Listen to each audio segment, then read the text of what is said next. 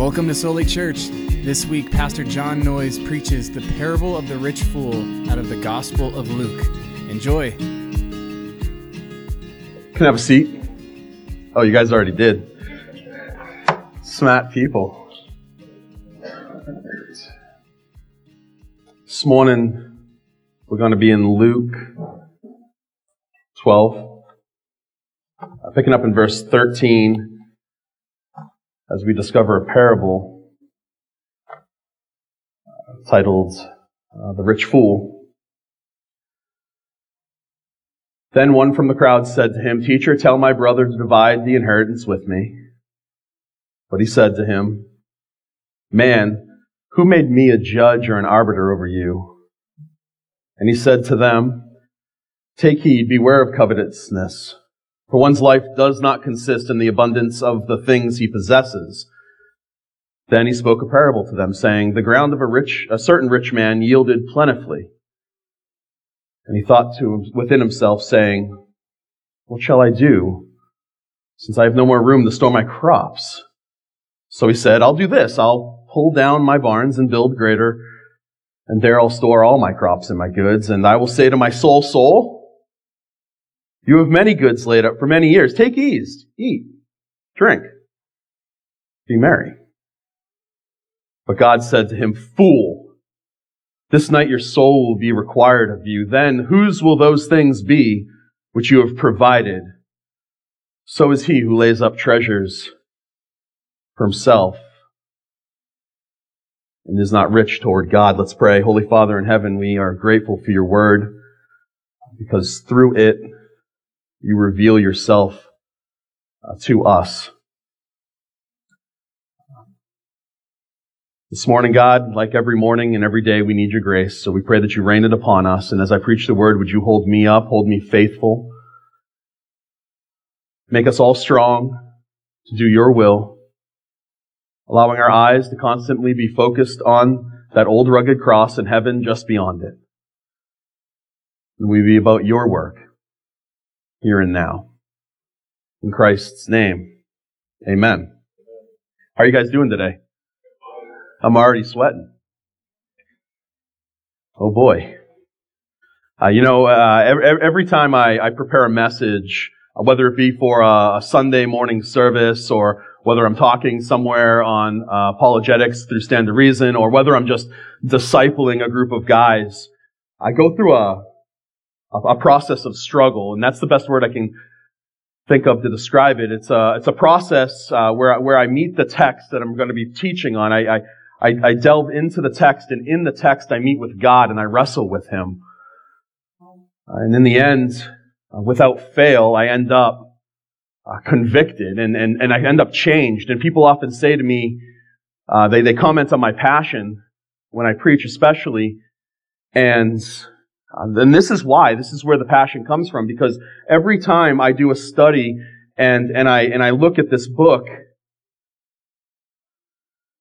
this book is a book filled with stories, scandalous stories told by King Jesus, and we learn through them that the kingdom of God, it operates on a currency that's foreign to every worldly kingdom. And have you guys ever noticed that? That like when you read this, it doesn't make sense necessarily. I feel like the world is upside down. And I think that's what Jesus does, and it's through these words that I'm changed radically, and I've been changed radically, and that change hasn't stopped. And as I read these things, Jesus, he systematically flips everything on its head. Just look at the Sermon on the Mount, where one author says this: Jesus unfolds the great blueprint of the kingdom. He instructs us to hold stuff loosely, to live lives like this, where the world is telling us to live lives like this. Jesus is constantly telling us to live like, whether it be when somebody asks you for your shirt, yeah, you give them your shirt, but you give them your coat too. Who says that stuff? Jesus tells us to never deny anybody who asks. In worldly terms, I think it's safe to say that Jesus is actually, by worldly terms, hear me, worldly terms, Jesus is actually probably the worst financial advisor ever. Ever. But that's in worldly terms, meaning that this right here is all that there is, the physical realm. But there's more than the here and now. Actually, these things are just a precursor to something infinitely more. What if the rewards, what if the true retirement account isn't monetary in nature? You know, Lewis says this, and these words have always stuck with me. It would seem that our Lord finds our desires not too strong, but too weak. We're half-hearted creatures, fooling about with drink and sex and ambition, when infinite joy is offered us, like the ignorant child who wants to go on making mud pies in the slum because he cannot imagine what is meant by a holiday by the sea.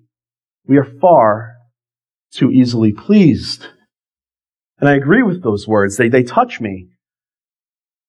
And this is what I mean when I say I wrestle, brothers and sisters. I'm confessing this to you. I wrestle with these things in my weakness. I wrestle with the question, am I a man so caught up in the pursuit of the Joneses, the bigger, the better, the new shiny thing, that I neglect to invest in the things that really matter? Am I a coveter of things? Am I a rich fool? My soul, when I read these things and I prepare these messages, my soul aches. Saints of God, there are times when I come downstairs from getting ready in the morning and I look at my beautiful wife and my family and I say, we need to sell this all. We need to get rid of it all. Let's just give it up. And just until recently, my wife thought I was insane. And then we watched Frances Chan and she fell in line. No, like, well, just give it all, because I look at the world around me and it's fallen and it's broken and there's people who don't know King Jesus that I think I can affect with my story and with this Bible. And I just want to give them everything. I want to say, here's my stuff. Take my stuff. I don't need it. I don't need my stuff. Take it. Just let me share the love of Jesus that He has shared with me. Let me love you just the way that you are, dirty, broken, battered, weary, lost. Let me do this with you. And this comes from reading these kinds of stories, guys. People think the Christian life is boring. If you actually live Christianly, you have the most exciting life on the planet. Just take my stuff is what I cry to people. I want to do that so badly. And then my wife talks some sense into me. But I think that this is what this parable that we're looking at today does to people when you read it and you take it seriously. It's what it did to me as I was introduced to this man in verse 13. Then one from the crowd said to Jesus, "Teacher, tell my brother to divide the inheritance with me." Then we have Jesus' response to the man, and it's totally surprising. It's shocking in the context of the culture of the day. Jesus says, "Man, who made me a judge or an arbiter over you? Take heed and beware of covetousness. For one's life does not consist in the abundance of the things he possesses." Your identity, your life's meaning doesn't exist in your stuff. I absolutely love Jesus' ability to see the heart of the person asking all these questions. He doesn't just answer a question, he answers the questioner.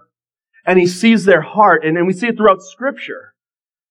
It would have been totally normal for Jesus to rule in this instance. It was considered part of a rabbi's job to do these things. When there was a quarrel, you see in the culture of the day, the older child, right, he would inherit everything. And we can assume by the context of this story that this man who's speaking up out of the crowd, he's a younger brother.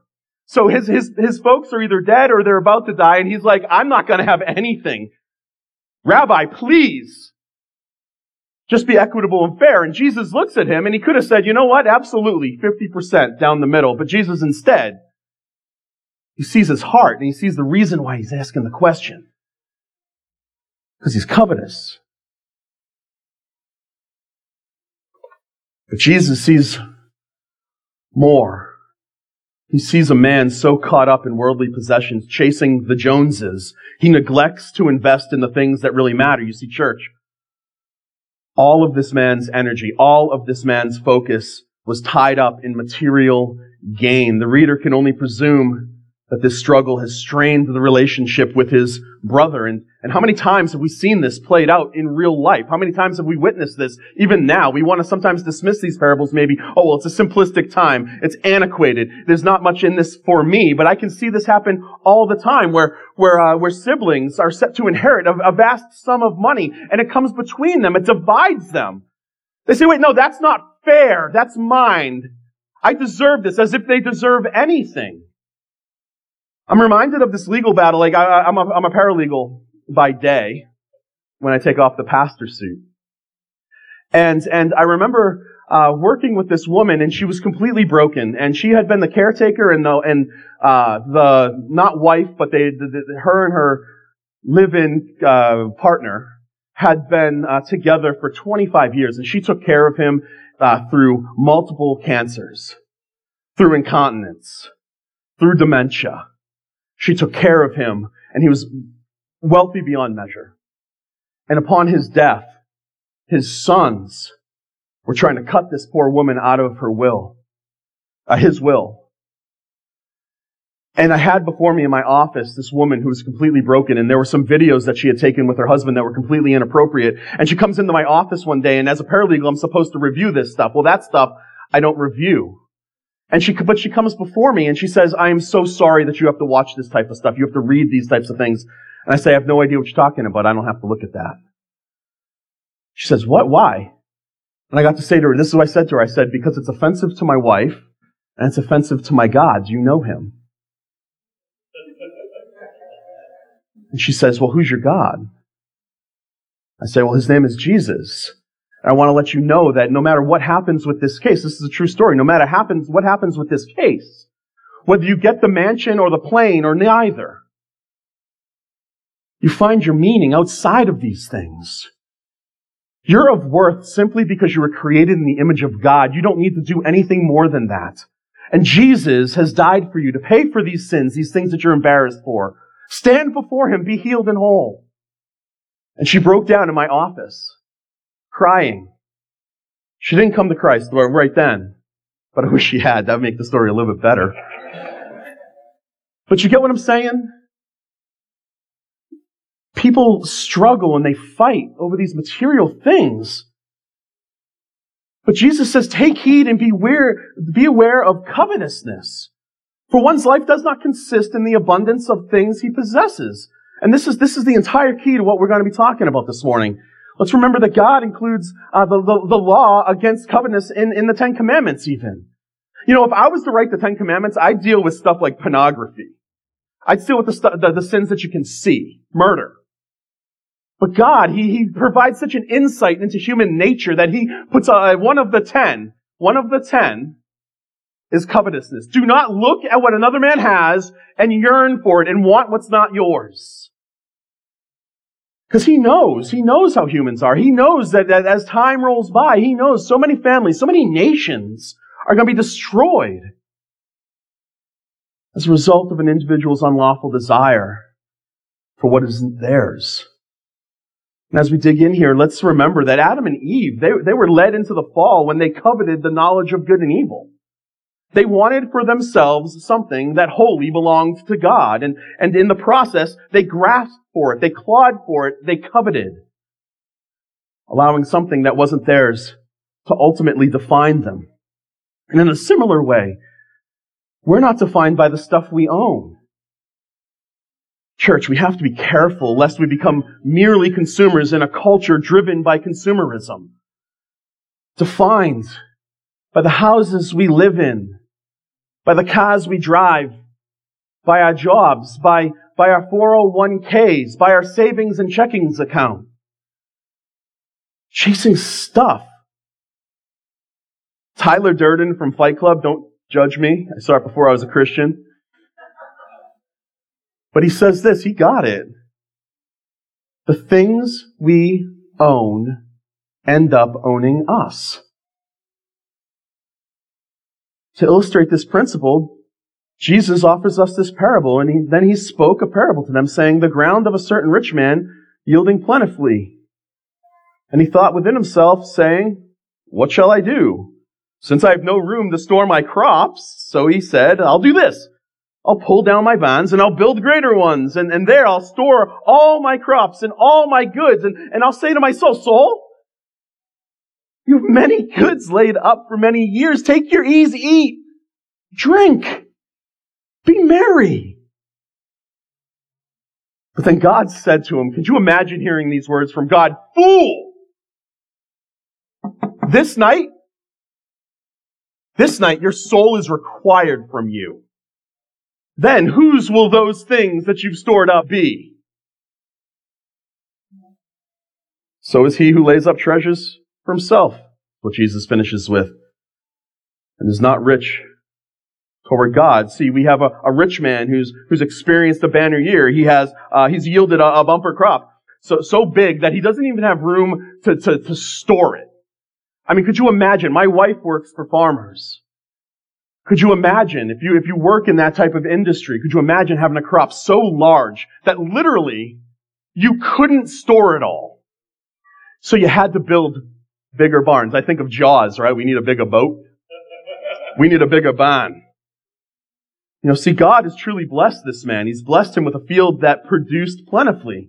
But instead of using this abundant crop to further the kingdom of God, to benefit his neighbor, to love on the people that needed to be loved on, the man chose to accumulate the wealth for himself. He's covetous. And my mind immediately goes to, I'm transporting myself back into time, trying to think of the audience that Jesus would have been talking to. And most of these people most likely would have been poor. Yes, there would have been some richer folks on the outskirts. There would have been some Pharisees there wanting to hear, and they're conspiring. And then there would be this guy that's asking for an inheritance, but he's quite obviously not rich because he's concerned with his inheritance.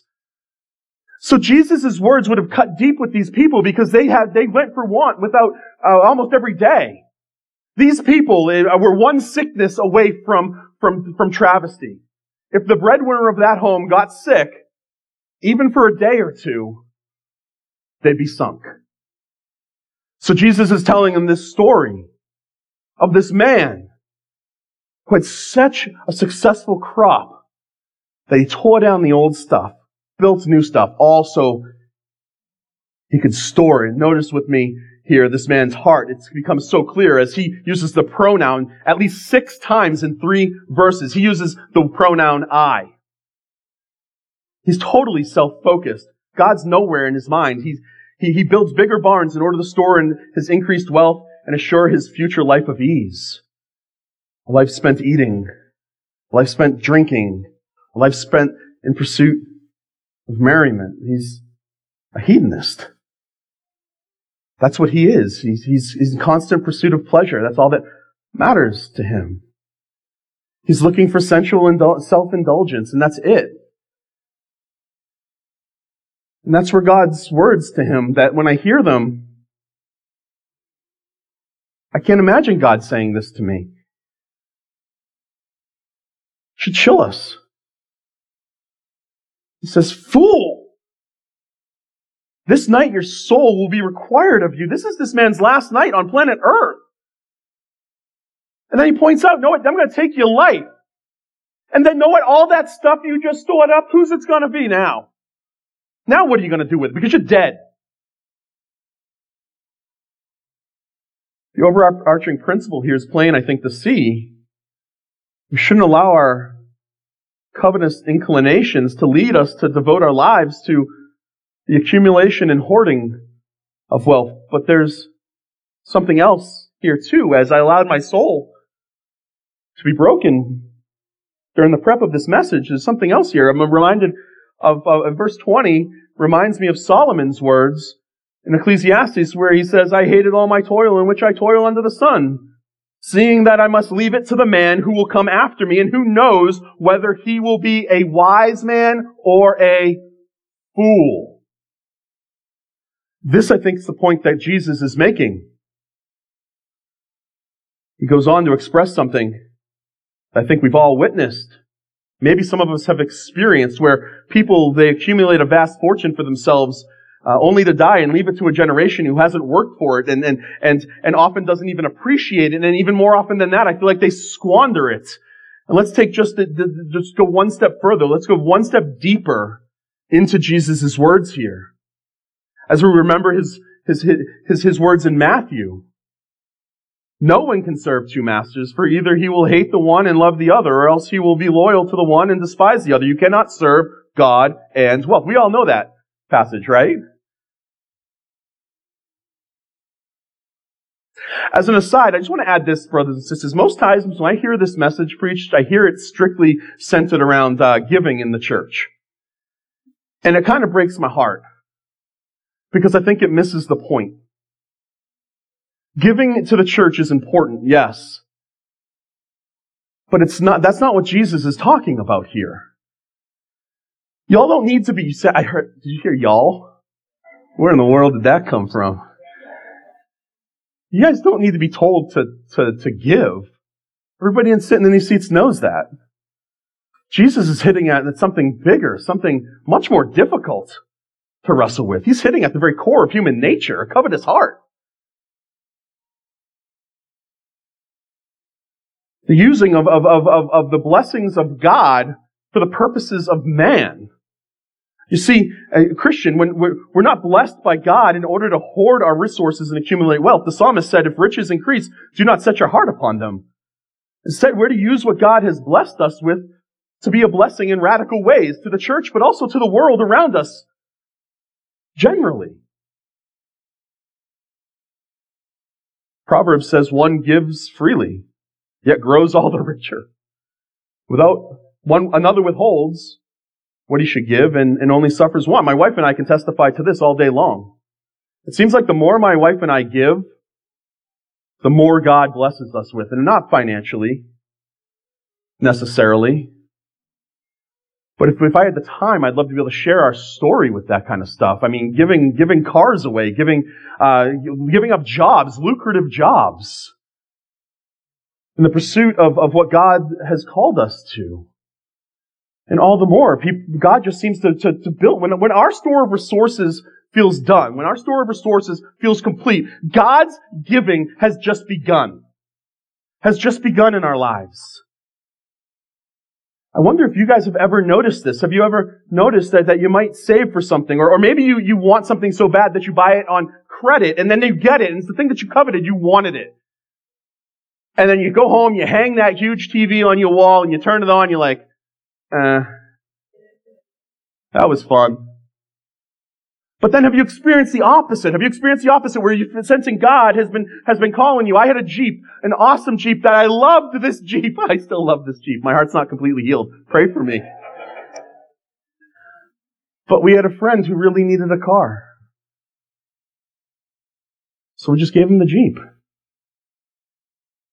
And I look back at that and I'm so humbled by the way that God not only just worked in that instance by we were able to be a blessing to that family, but then also He blessed us. Because I look at my family and my life now and I look at the provision that He constantly provides for me.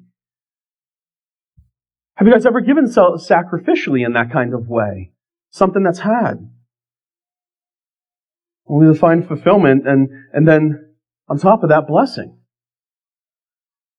I love what Spurgeon has to say. He says, a man's contentment is in his mind, not in the extent of his possessions. Alexander the Great, with all the world at his feet, cries for another world to conquer. Give me more. Give me more. Give me more. The point's simple enough, and Paul makes it to the church in Corinth. And God is able to provide you with every blessing in abundance, so that having all contentment in all things at all times, you may abound in every good work. We're blessed by God so we can abound in every good work. This is kingdom building work. We are to be kingdom minded in our pursuits of God. And as He's blessed us with material wealth, or He blesses us with materials, we're to use them to build the kingdom. And get this. God is our provider. And because God is our provider, there's no reason to covet in the first place. Because God, if we trust Him like we say we do, we will trust that God will give us everything we need, not want. I want a red Ferrari. I'd love to drive one of those things. But I don't trust God to give me one. Everything we need, God will provide. And I'm not a prosperity gospel, if you guys know me. I run. I say run. I say run from that. That's perverse teaching. Because this life is hard too, but I think the point here in verse 21 is that if we're accumulating, that as we accumulate wealth, we don't set our heart on it. And as we accumulate wealth, we should be rich toward God. Well, what's the point here? And I'm wrapping up in record time. It's not over yet. A lot can go wrong in a page and a half. It's 18-point font. Not that much can go wrong. I wrestle with these parables. I wrestle with the idea of how much I have in the realm of physical objects and wealth. But let me be clear, I also want to tell you that these things aren't necessarily bad. Scripture doesn't condemn wealth. In fact, it can be a great tool for the kingdom. I'd argue that the idea that in order to store up treasures in heaven or to be rich toward God, we have to sell everything we own or give everything away is a poverty all its own in the economy of God. It's not good. It's equally bad as saying wealth is bad, to say that everybody must sell everything they own. No. Because this, brothers and sisters, and hear me like you've never heard me, when we are before the God of all and are asked for the currency of the kingdom to prove our right to enter, we ought not try to hand in our own righteousness. Isaiah says that all our righteous deeds are like filthy rags. Paul later will write, by the deeds of the law, no flesh can be justified in his sight. Saints of God, when we're given the chance to present our justification for the right to enter into the everlasting rest of our triune God, we must only present our empty hands, saying, Master, Father, I've given it all for you. I come with you empty-handed, with nothing. There's nothing I can do because it's all already been done for me. It has nothing to do with my wealth. It has nothing to do with my good works. And everything to do with your Son hanging on a tree, bleeding and dying for me, and then you fulfilling your promise through a resurrection and an ascension. It's all we must do when we stand before our Heavenly Father. Telling Him, I've sold everything for the pearl of great price, the righteousness of Christ, through which I have received faith, by which I'm made an heir to His unsearchable riches. There's nothing that can exhaust the riches that we are right now currently heirs to and possess. The kingdom is here, but not yet. It's not fully realized, but we can live as if we're heirs to the kingdom. We can live this way right now, brothers and sisters. And that's why when I say that I stand before my wife sometimes just radically changed. Because God is so good. And then I see the people around me. And they're so broken. And all I want to do is I want to hug them. I want to love them. And I want to say, you know what? There's healing in the cross of Christ. Will you come with me? I'll walk with you. You can have it all because it means nothing to me anymore. Because I found my treasure, my inheritance. Brothers and sisters, our entrance into that triune rest has been secured by the amazing grace of our Savior. When He purchased it for us by His blood, this is what makes us rich, brothers and sisters. Nothing can take that. And I love that about what God's done. We can and should accomplish many things in our lives. We should be pursuing holiness. We should be pursuing excellence. And I believe my struggle is a good one that I expressed at the onset of this message. I think it's a good one when faced with the world around me. I see the world around me and I hear God's call on my life and I read things like we're a royal priesthood. We're ambassadors for Christ. I don't take these things lightly. And I struggle with what does that look like because I see the radical lives of the saints that walked before me. And what makes me different? But let us never try to use these works, these things, as currency to purchase grace. Grace is free. Yes, grace is free, but it is never cheap. The Father has made the arrangement already, all of Christ for our nothing. We mustn't cheapen this everlasting treasure with our currency, but instead purchase the unsearchable riches of grace with our poverty of spirit. And this is what it means to be rich toward God. Building the kingdom of God by the grace of God, with the gifts of God, unto the glory of God. This is all He'll accept. Let's pray. Father, what a privilege it is to wrestle with you. Thank you for beating me up. Thank you for the passion that you give us. Thank you for your word. But most of all, Lord, thank you for Jesus. Thank you for His perfect and sinless life. The life that we're called to live but couldn't. Thank you for His perfect death. A death that we should have died. And thank you for the ransom that paid. For a debt that we owed but couldn't pay it. And thank you for His resurrection from the dead, in which and through which we find not only an everlasting hope, but proof positive that you are who you say you are. And even in that, we know that you will do what you say you're going to do. So this Sunday morning, Lord, would we find the rest that we're yearning for? But would we find it in the person and work of Jesus Christ? Because it's not found out there. It's not found through our stuff. We need you. And we call on you, knowing full well that you will finish the work that you've started in each and every one of us. We love you, Lord. But we do pray that you help us love you more and each other better. In Christ's name, amen. Come worship with us every Sunday morning at 2304 Antonio Drive, Camarillo, or you can visit solichurch.com, SOLI church.com. Have a blessed day. Soli Deo Gloria.